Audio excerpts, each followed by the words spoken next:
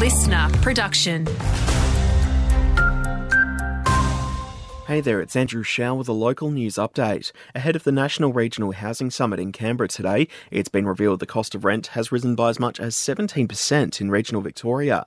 Mayor Zizi from Everybody's Home says the increases are hurting people. So we know that some regions in Victoria and right across Australia have seen rent increases of 75% over the last couple of years. And some regions in Victoria are actually seeing rent increases of as high as 20% in the last year. A bouncing castle has allegedly been taken from the Hilltop Golf and Country Club in Tatura. It was seemingly stolen on January 29, with police keen to speak to a man described as Caucasian who was wearing dark clothes. Anyone with information should call Tatura Police or Crime Stoppers. Headspace Shepparton are on the hunt for new people to join its Youth Advisory Committee.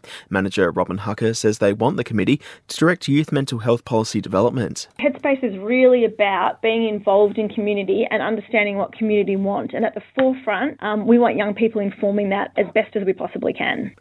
Farmers across the country are banding together to back renewable energy projects in areas like the Goulburn Valley. It's as recent Farmers for Climate Action polling shows 1 in 4 regional Aussies believe these kinds of projects provide the biggest opportunity for their local area in the next 20 years. CEO Natalie Collard says there's big support for renewables in the regions. Climate change is the number one threat to their local farm businesses at 36%, and that topped concerns about supermarket conduct, and interestingly, only a small percentage names transmission lines as their biggest threat.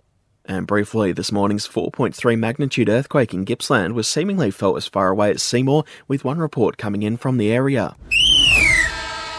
Let's check the latest in local sport now, and this weekend we'll see the winner of the Goulburn Valley Bush Bash League crowned. The Hounds will be facing off with the Spitfires at Windridge Oval in Rochester. That follows a venue change. Hounds skipper Matt Hinks has told the Shep News he's expecting a high-scoring game and that he's looking forward to the Rochester community coming out.